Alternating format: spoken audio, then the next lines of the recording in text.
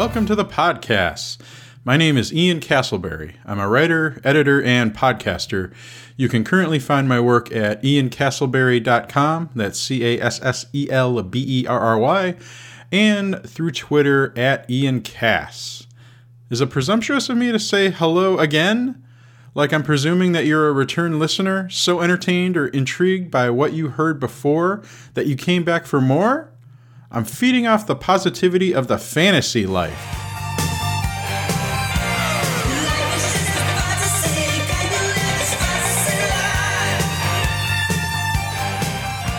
By the way, I know I've written or tweeted this before, but is there a bigger waste of a minute and a half in a song than the beginning of Aldo Nova's Fantasy?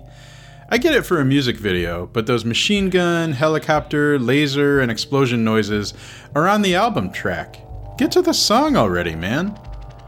Do you love that song too? Any other fans of Aldo Nova's Fantasy? It's okay. The podcast is your safe space. Come on, man, it rocks. Raise your fist to thepodcast@gmail.com or at the podcasts on Twitter.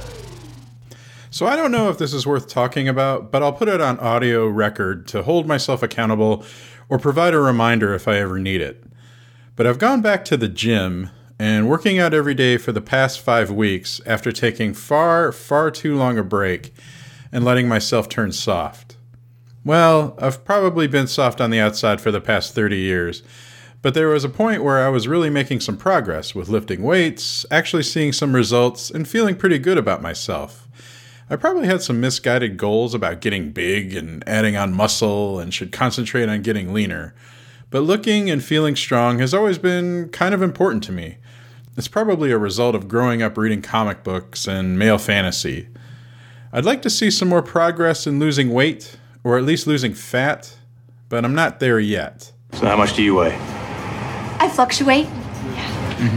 But hopefully I'm off to a good start in doing this before the weather gets cooler, the food gets heavier, and then we're in the holiday season where that kind of food is everywhere. I'm getting stricter with my eating habits, trying to make that routine by the time the holidays roll around. One good thing about not having big family gatherings anymore, I suppose, is that I can have a lot more control over what I eat. I don't have to eat marshmallow-covered sweet potatoes, pie, or cookies to be polite and not offend anyone for not eating what they cooked. At least that's what I'll tell myself. I don't think that was really the problem. During the podcast's summer hiatus, otherwise known as the 2 to 3 months when I wasn't doing anything but packing, unpacking, moving, stressing over work, then feeling sorry for myself, one listener reached out on Twitter, again that's at the podcast, said he was enjoying the podcast and shared his own experiences with keto dieting. I appreciated the encouragement, which told me it was okay to talk about this stuff once in a while. So I don't know if you're still listening, Ryan Rabalkin, who hosts the Rocky Series podcast and the Worst of the Best podcast, but thank you for the response this summer. Yeah, I've been going to the gym every day again, and I know I'm locked in now because there hasn't been a single day over the past 5 weeks where I felt like I didn't want to go. But even more importantly, I've zeroed in on a few people who bug me enough that I hate them, and it provides the motivation, the extra push I need to get through a tough workout. Hey, this works for me, and I'm not going to the gym to be social anyway. The airing of grievances.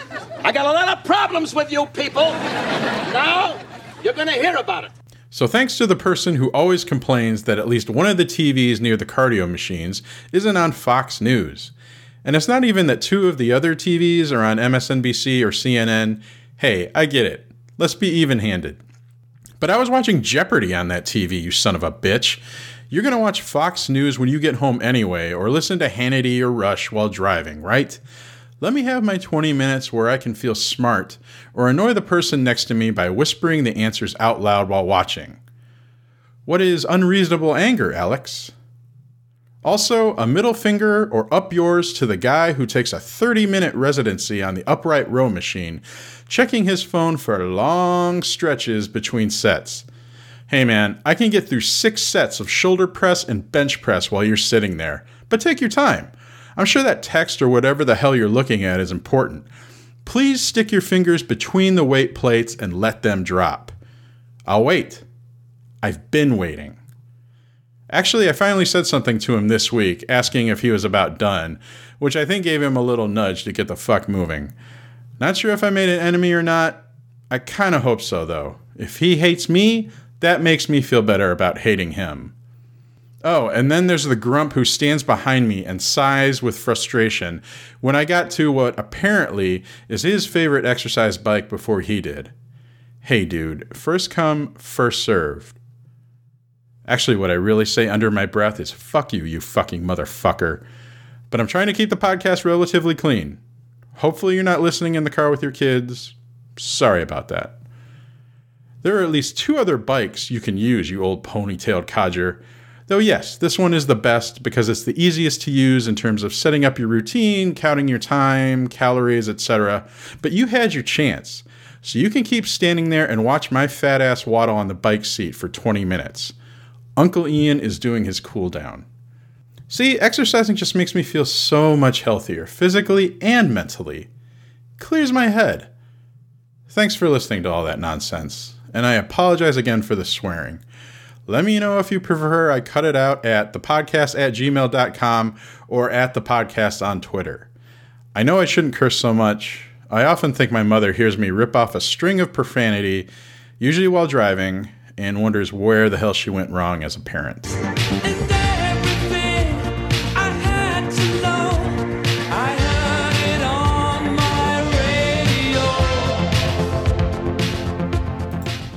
All right, let's play my Thursday NFL segment from Asheville's Wise Sports Radio.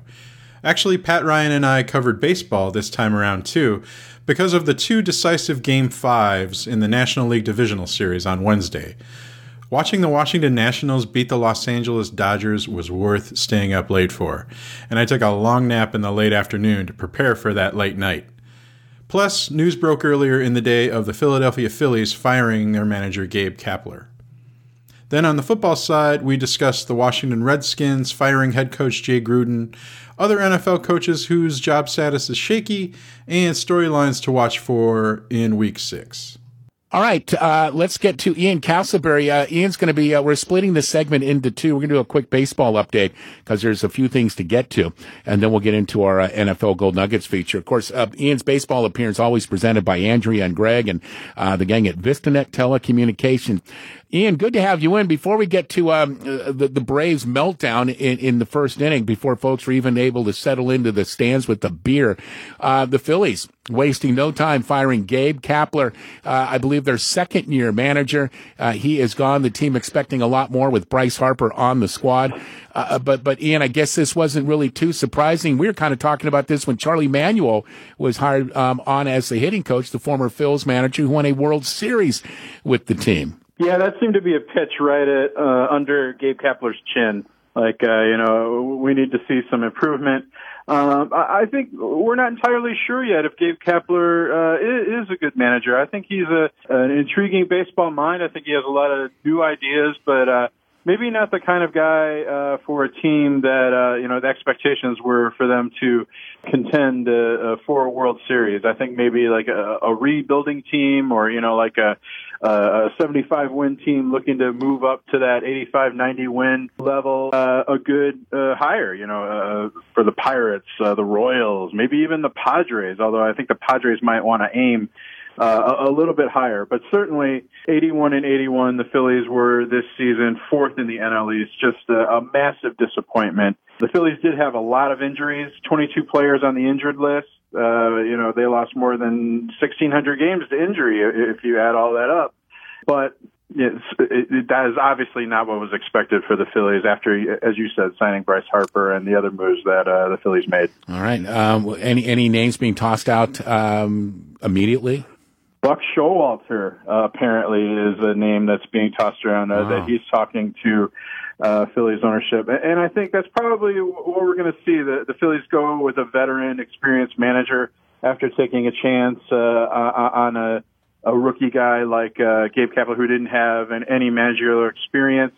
John Farrell could also be in the mix, depending on what Joe Girardi gets, with the Cubs or the Angels. And I also hear that maybe we should keep our eye on old Dusty Baker for that job. There you go.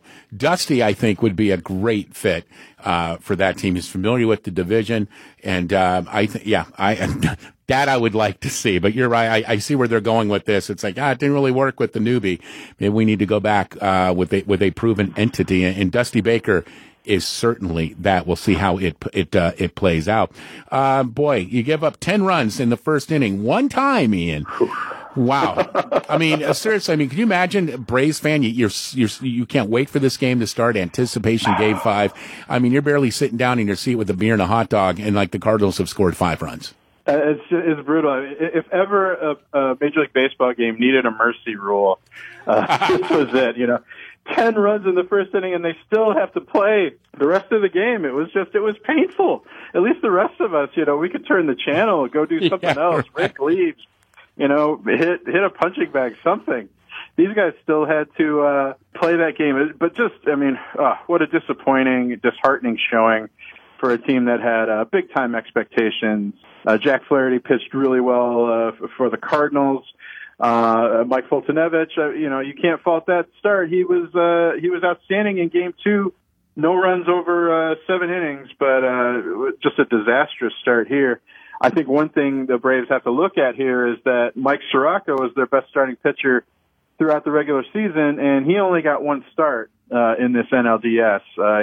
Should Brian Snitker have arranged the rotation so that Soroka could have pitched more than once, been available out of the bullpen, et cetera, in this NLDS. And I know we got to move on, but I would point to 3 things here for the Braves' failures. Freddie Freeman batted 200 in this series.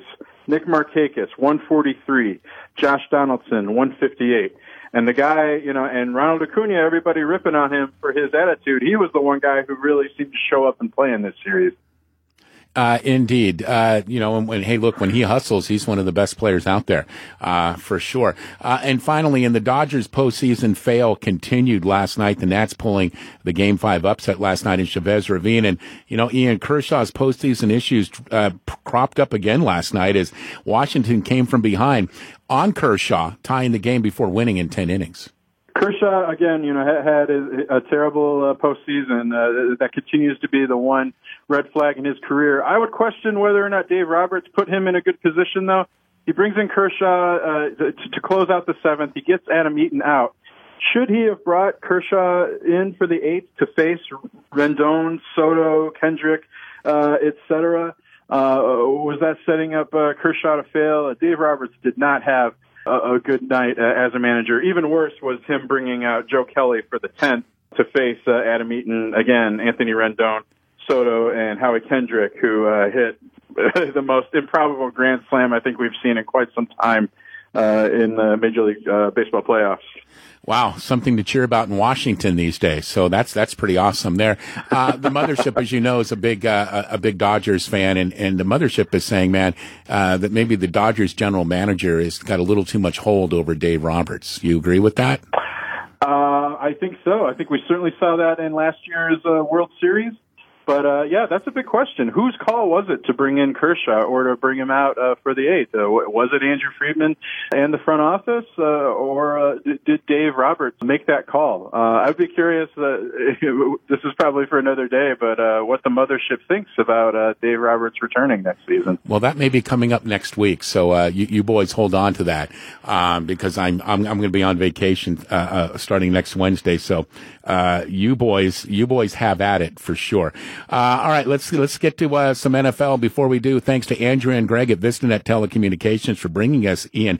All right, Ian, let's get into a little NFL, and of course, our NFL feature is presented by our buddy David Kreisman and the gang at DC Kreisman Jewelers. All right, let's get into the Jay Gruden firing here, Ian. GM Bruce Allen says the culture is damn good with his organization. Okay, as I was, referring to Stan last hours, it's like open mic night at the comedy club. I mean, what a joke. How confident are you, Ian, that Allen and owner Dan Snyder will right this sinking ship? Who is Bruce Allen crafting here? I mean, it's a disaster. And part of it was, I think they let Jay Gruden go on a little too long. For most reports, Jay Gruden ran a pretty country club atmosphere. No wonder he was popular with the players. No wonder Chris Thompson's crying that he might get fired because it was a very player-friendly environment. Club Gruden, and you could see it on the field with just the failings in conditioning, in discipline on the field. They seemed to run out of gas before the game was over compared to their opponent. But how many? Granted, there are only so many of these NFL head coaching jobs available, but who's going to want to coach for Dan Snyder and Bruce Allen? Bruce Allen has not shown. He's been a very good general manager during the Redskins, his tenure with the Redskins. They get more road fans there at FedEx Field now in Washington than home fans. That was really embarrassing last Sunday with the Patriots coming into town. They don't know who their quarterback is. I think Jay Gruden starting Colt McCoy last week over Dwayne Haskins was a middle finger basically to the front office. I don't think he even wanted Dwayne Haskins on his team. I've read that too. Yeah, and you have a similar situation with Adrian Peterson. Jay Gruden didn't want to play Adrian Peterson, but he's on the roster. He has to play. So, you see this this constant friction between the front office, between ownership, between Jay Gruden. And it's really amazing that he lasted nearly 6 seasons. But I would wonder who exactly is going to take that job. Gruden. The most impressive thing about the Jay Gruden, tenure in Washington is that 3 of his former assistants are now rather successful NFL head coaches: Kyle Shanahan, Sean McVay, and Matt LaFleur. How did that not pass on to the rest of the coaching staff there with the Redskins? That is a great question. I'm sure one they're asking themselves right now in D.C. Ian, any NFL coaches out there that might be worrying themselves about job security? Oh, I heard you and Stan mention Dan Quinn of the Falcons. I think he's got to be at the top of the list. 1-4. They're just getting their butts kicked every week. The Quinn's defense is supposed to be a specialty. They're getting mowed over. The offense really doesn't seem to have an identity. They're wasting Matt Ryan and Julio Jones and Calvin Ridley. You wonder how much longer Dan Quinn is going to hang on there in Atlanta.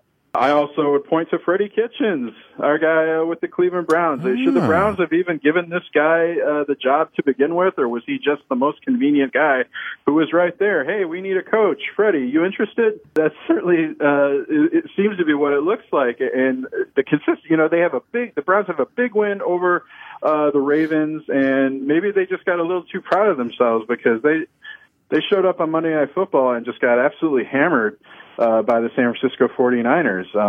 How badly was this team overrated, and how badly are they being coached by Freddie Kitchens? Yeah, I mean, and Shoop, we've talked about this with Shoop, and Shoop's thing is, that there's a bullseye on the Browns for 2 reasons. There was way too much hype, and I think coaches were getting tired of hearing that, so let me have a shot at him. And then Kitchen, coaching, the coaching fraternity is pretty tight, and the fact that Freddie Kitchens, when he got the job, because other coaches were on that staff were pushing for him to get the job. He got the job, and then he basically fired, if not the entire staff, close to it. Just blew those guys out. There's a lot of resentment in the coaching world in the NFL about that.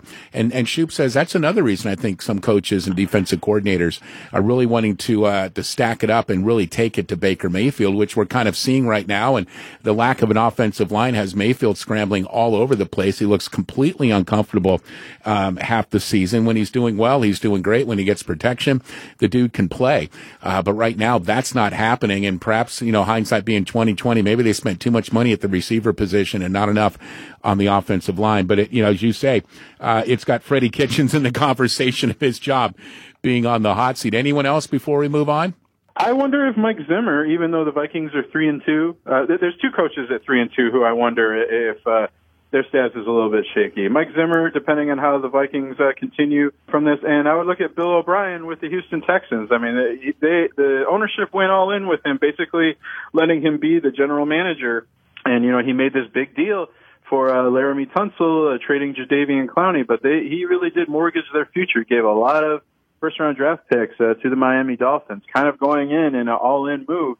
Well, if the Texans don't follow through on that this season, I wonder how Bill O'Brien's going to survive this. Yeah, well, that's true. I forgot about that he's the GM as well. So it's like he's double. And, they always say like, well, you never get the GM fired. Well, guess what? If the coach is the GM, that's a better chance of the GM getting fired on this. But, they look great against the Falcons. Of course, 4 out of 5 teams so far this year have looked great against the Falcons. But, when he does have protection, just Deshaun Watson is tough to beat for sure. Ian Castleberry with the Wise Guys, our NFL Gold Nuggets feature presented by DC Creasman Jewelers. All right, as if the Steelers haven't been ravaged by injuries already, Ian, another key player is now on the sidelines, and this is a player that's kind of really stepped up for this team. Yeah, running back Jalen Samuels expected to be out for at least a month, or up to a month after knee surgery. He suffered a knee sprain last week in Week 5 versus the Ravens. He's rushed for 50 yards. He's caught 83 yards in receptions, and he's become an important component, as you mentioned, because with Ben Roethlisberger injured and Mason Rudolph still kind of unproven, the Steelers' offense has been using Jalen Samuels as sort of a wildcat quarterback. So obviously, if he's sidelined for a month, that wildcat package is probably going to be shelved as well. And the injuries just continue to pile up for the Steelers. James Washington, one of their receivers, is expected to be out for a few weeks. Definitely going to be out for week 6, but expected to be longer with the shoulder injury. He's, I believe, their third leading receiver with 140 yards receiving. Now, let me say this, because one of the coaches you did not put on the hot seat was Mike Tomlin. And I'm not surprised that you didn't put him on the hot seat because, they've only had, 4 head coaches in Pittsburgh since 1969. And, Tomlin's proven himself there. And I think the organization understands that, wow, they've been hit by injuries awfully hard. And, but man, if they go 1-5, if they lose to the Chargers, there's probably going to be those rumblings going on around Pittsburgh. Well, we may swing back around to you, in another couple of weeks to see where that stands. Can I just say real quick? Yeah. I know I'd love to hear what Blades thinks about this too, but one of my friends said to me, hey, what would you think of Mike Tomlin as the Michigan coach if they ever got rid of Jim Harbaugh? And I have to admit that made my eyebrow go up a little bit and think, it's not going to happen. But I just thought that was an interesting little fantasy scenario there. Well, you know what? Blaze is all about fantasy. So if I remember, and that's, that's 50-50 at this point, I will try and bring that. I'll bring that up to him because I love Mike Tomlin. And, me too. Oh yeah. My God, that would change things, man. Michigan would just be a far cooler team already, with Tomlin roaming the sidelines. Ian, a couple of things before we let you go. Any other Week 6 storylines you're following for us? I am very curious, not just because I am a Lions fan, but I think the Monday Night Football matchup between the Detroit Lions and the Green Bay Packers is a big matchup. Are the Lions for real? Are the Green Bay Packers the best team in the NFC? They certainly look that way right now. The game's at Lambeau Field, so traditionally Detroit does not play very well in Green Bay, but I think that's a very important NFC North matchup there on Monday Night Football. Another matchup, this is not important unless you're interested in who gets the number 1 pick overall next year. Redskins playing the Dolphins. How are the Redskins going to respond to that coaching change? Is this the one week where the Dolphins might actually have a chance against an opponent? And then how are the Dallas Cowboys going to rebound from their big loss to the Packers? They face the New York Jets, so that's probably going to be favorable for them. But the Jets... Oh, man, you know what? No, nothing better after an embarrassing loss and looking at the schedule and your next team's the Jets. It's like, you know what? All is okay in Dallas. Absolutely. And then one more I'm looking at is 49ers and Rams. The 49ers undefeated. Yeah. Facing the Los Angeles Rams. The Rams got to win this game if they want to get back into the NFC West race here. And the 49ers, this might be their toughest test on their schedule yet. What are they made of? We may see this week. This is down in L.A., I do believe, correct, on Sunday? Yes. Okay. And look, the Niners are a great story. I love this game because this rivalry, when I was growing up in Southern California, the Rams and the Niners were just a huge rivalry. The Niners were cleaning the Rams' clock pretty much every time. If the Rams beat the Niners, it was like a big deal. But it kind of harkens back to those days. So a lot of NFL fans, fans like, in my age, 40s into their 50s, This is a great matchup again. It's like, wow, both these teams are really good again. I wasn't even paying attention to the Niners, to be honest with you, Ian, and here they are sitting at 4-0 after that win over Cleveland, and an impressive one at that. As Ian Castleberry plays with the wise guys. All right, Ian, here we go. Thursday night football. See, can we bring back the Rams at the Seahawks? Because that was a worthy Thursday night football game to watch, and it played out that way. Now we've got the Pats at the Giants. All right. Now, my band's playing tonight out at the Orange Peel. I may or may not catch some of this game, but I can guarantee you if I was at home, I probably would not be watching it. This is my problem with Thursday night football.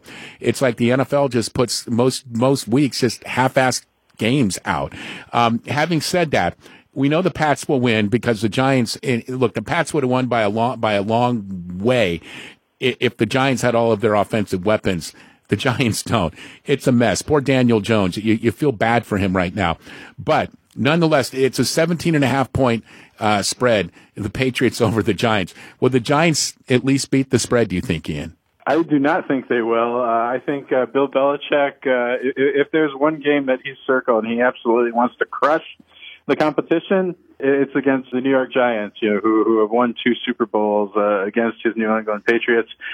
Is Daniel Jones going to play, or is it Eli Manning getting the start tonight? If it's Eli, then I don't think there's any chance the Giants have at beating the spread there. I would just throw Eli in just to save Daniel Jones. Yeah. I mean, just throw Eli into the Shark Tank. Absolutely. And then Tom Brady, he hasn't looked good in recent weeks either. Does he get well against this New York Giants defense? I'm trying my best to come up with some appealing reasons to watch this game. Don't bother. Don't bother, man. That's going to be a tough one. But you know what? We'll all get through it. Hey, buddy, you are the best. Always appreciate a few minutes. Thanks for going hybrid today. A little baseball and lots of football. My pleasure. You're always glad to talk both. It's that time of year. You got it, man. We'll talk a little more baseball coming up on Monday. Okay, thanks, Pat. You got it, brother. Thank you. That's Ian Castleberry with the Wise Guys, talking some NFL headlines. Ian's appearance, of course, presented by David Kreisman and the gang at DC Kreisman Jewelers. We didn't get a chance to preview Thursday night's decisive Game 5 between the Tampa Bay Rays and Houston Astros in baseball, but I would have picked the Astros to win anyway. Well, while watching the game, I adopted a new favorite baseball player, Tampa Bay's Ji-Man Choi. I know this indicates that I didn't watch nearly enough baseball during the regular season, mostly some Atlanta Braves games because I live in the Braves TV market, and the occasional national broadcast involving the Astros, Boston Red Sox, New York Mets, or Chicago Cubs. So I'm pretty late to the party on Ji-Man Choi, although I was certainly aware of how well the Tampa Bay Rays were playing despite a low payroll and a roster filled with no-name non-stars and several cast-offs. Ji-Man Choi is one of those cast-offs, having previously played, briefly, for the Los Angeles Angels, New York Yankees, and Milwaukee Brewers. He began his career in the Seattle Mariners organization. But he caught on with the Rays, who saw the value in his ability to draw walks, get on base, and hit for power. Choi hit 19 home runs this season and became a popular folk hero among Rays fans. And personally, I'm mad at myself for not realizing that a hefty Asian slugger, Choi is Korean, who showed some personality with his dancing during pregame workouts and in the dugout during games, was there for me to root for. Ji-Man Choi. Hey, a high fly ball. Does he have it out? All the way back. And that baby is gone. Unbelievable. Choi walks it off. And the Rays win it 6-5. Years ago, while hanging out with my former boss, Yahoo Sports, Kevin Kaduk, in the Tampa area for spring training, Kevin asked me who my favorite player was, and I surprised myself by not having a ready answer. Maybe I'd convinced myself that I shouldn't have a favorite player anymore since I was covering baseball, or I rooted more for a team, the Detroit Tigers, rather than a single player. I loved watching Curtis Granderson play, but eventually I said Ichiro Suzuki, remembering how I enjoyed watching him and the Mariners play after I got home late from work. I don't know if I've had a favorite player since Ichiro, maybe Alex Avila or Max Scherzer. But seeing Choi Thursday night and at points during the Rays' postseason run lit that fire again. I spent most of Thursday night while watching the game trying to buy a Choi jersey. If you don't know what a jersey is, it's a t-shirt which looks like a jersey with the team logo on the front and the player's name and number on the back. For those of us who don't want to spend $150 for a replica jersey or $300+ for an authentic actual jersey. I keep saying I'll buy a real jersey eventually. Baseball jerseys can almost pass off as actual button-down shirts. I'm probably waiting until I get near the weight I want to be, though. Anyway, I was very unsuccessful in finding a Choi jersey. Apparently, the Rays' successful season and postseason run wiped out all the stock at MLBshop.com and Fanatics. Or there just aren't that many Rays fans, so not that many shirts were printed up in the first place. I suppose I'll have to wait until before the holidays or maybe before spring training begins, presuming that Choi sticks with the Rays, to get that jersey and publicly declare my new affection for a major league player. Choi may not want me to get that jersey, though, because it usually results in a curse on that player. Either he declines or ends up with another team, making the jersey outdated. Brennan Bosch, yes really, Pablo Sandoval, Prince Fielder, Jair Jurgens, the aforementioned Alex Avila and Curtis Granderson. I'm probably forgetting another one or two. Oh, I had Jeremy Lin, New York Knicks, and Charlotte Hornets jerseys too. I don't even wear these shirts out in public, except to the gym. I could probably find a much better use for my money. But yeah, I want a Ji-Man Choi jersey. I need that Choi jersey. The quest has begun to light $30 to $35 on fire. Okay, I still need to do that TV talk. The two new network shows I've kept up with thus far are Prodigal Son on Fox and ABC's Emergence. Prodigal Son is maybe a bit too light and quippy with its scripts considering the grisly subject matter, but hey, if you wanted a show about serial killers that's kind of funny, Prodigal Son is for you. I'd like to see some more of Michael Sheen on that show, however. Sheen plays a Hannibal Lecter-like serial killer, dubbed the Surgeon, who was captured when his young son turned him in, and he spent the last 20 years imprisoned. Sheen is terribly charming, and I love the idea that he may have been a really good father to his children when he wasn't moonlighting as a murderer. That son, by the way, has grown up to be a profiler with the FBI and NYPD, and struggles with whether or not to renew his relationship with his father to help him on cases. So far, he's reluctant, and the rest of his family wants him to stay away. But come on. Eventually, they'll partner up. The series can't keep dragging this out. Hello? Welcome, my boy. It's Dad. What? How the hell do you have a phone? No, I don't. I have phone time. A critical distinction. My calls had been exclusively reserved for my medical consultations, but I was able to pull a few strings to help the NYPD and their newest profiler. So I heard about this quadruple homicide. That's quite a story. How do you even know I'm here? Oh, my, what, you're actually on the scene? Oh, that's great. Go stand behind your sister. Go on, I bet I'll be able to spot you. No. No, you're busy. Of course, I get it. Oh, also, Keiko Agena, who plays Dr. Tanaka, the coroner who has a crush on the main character, Malcolm Bright, liked a tweet I posted on Prodigal Son this week. So yeah, that'll make me a fan of your show. I'm easy. I'll include that in the show notes. A plane crashed on a beach.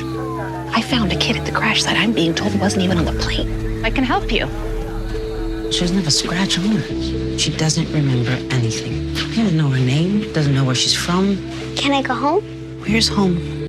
So what are you going to do, keep a kid you just found? What's the plan here? I don't have a plan, Dad. I didn't know what else to do. What's going on? You fostering this kid or something? I'm keeping her here temporarily. She's all alone. I mean, I couldn't just abandon her. There's a man and a woman in here, and they say they're the girl's parents. Thank you, Chief Evans. Is Olivia all right? Kids, they wander off. Can I see your pictures of Olivia? We've answered your questions. I'd like to see my daughter. Don't touch the sides. Pull prints, run them immediately. Wait, what happened? They are not who they say they are.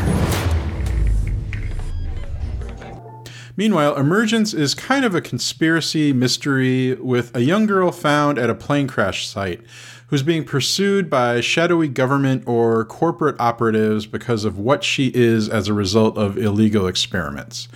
It's one of those shows where you hope the conspiracy pays off, kind of like NBC's Manifest whenever the hell season 2 of that show begins. Emergence has a fun, appealing cast, led by Allison Tolman, who you might remember from season 1 of Fargo. As Police Chief Jo Evans, she's a great mix of tough, cute, vulnerable, and nurturing. Hey, we're looking for a new police chief here in Asheville, by the way. Come on over, Joe. And Joe's ex-husband on the show is played by Donald Faison, Turk from Scrubs. And when I say I love you, Turk, it's not what it implies. It's got love between two guys. Faison's required to be a bit more serious here, but that playful, charming Turk side can't help but show itself. That big, lovable chocolate bear. Oh, and Clancy Brown plays Joe's father, Ed. He's good in just about everything he does. A good character actor with an outstanding voice. His Lex Luthor in Superman the Animated Series is an all-time classic performance. The deal is this. You leave me and my operations alone, and I and my little green rock will leave you alone. I don't make deals with criminals. I control everything in this town, Superman. Your cooperation is not really necessary. The offer was merely a courtesy. So Emergence just about has its hooks in with me. I'm certainly curious as to what the story is behind the young girl named Piper. Is she like a robot? A half-human, half-robot cyborg? Is there any alien kind of element to what's going on? And how does she know that Ed's cancer isn't going into remission? Not sure there will be a payoff, but I'm intrigued for now. I asked on the last podcast, but what are you watching? Which new shows have attracted you? Or are you sticking with the shows you were already watching? Plenty of those to get through too. Looking forward to the season 2 finale of Succession on Sunday. Man, that's such a good show. I'm almost hesitant to talk about it because you probably listened to at least 1 or 2 other podcasts that recap it. Maybe during its hiatus, we'll have one of my friends or colleagues on to talk about it. I've been meaning to get some other voices on here so you don't have to listen to me drone on. And that's the podcast. We're also on Instagram at the podcasts, or you can reach out to me personally at Ian Cass on Twitter. I hope I've made it clear that any feedback, good or bad, is very much appreciated. I'd love to hear from you, and if it's something we can use on the podcast, even better.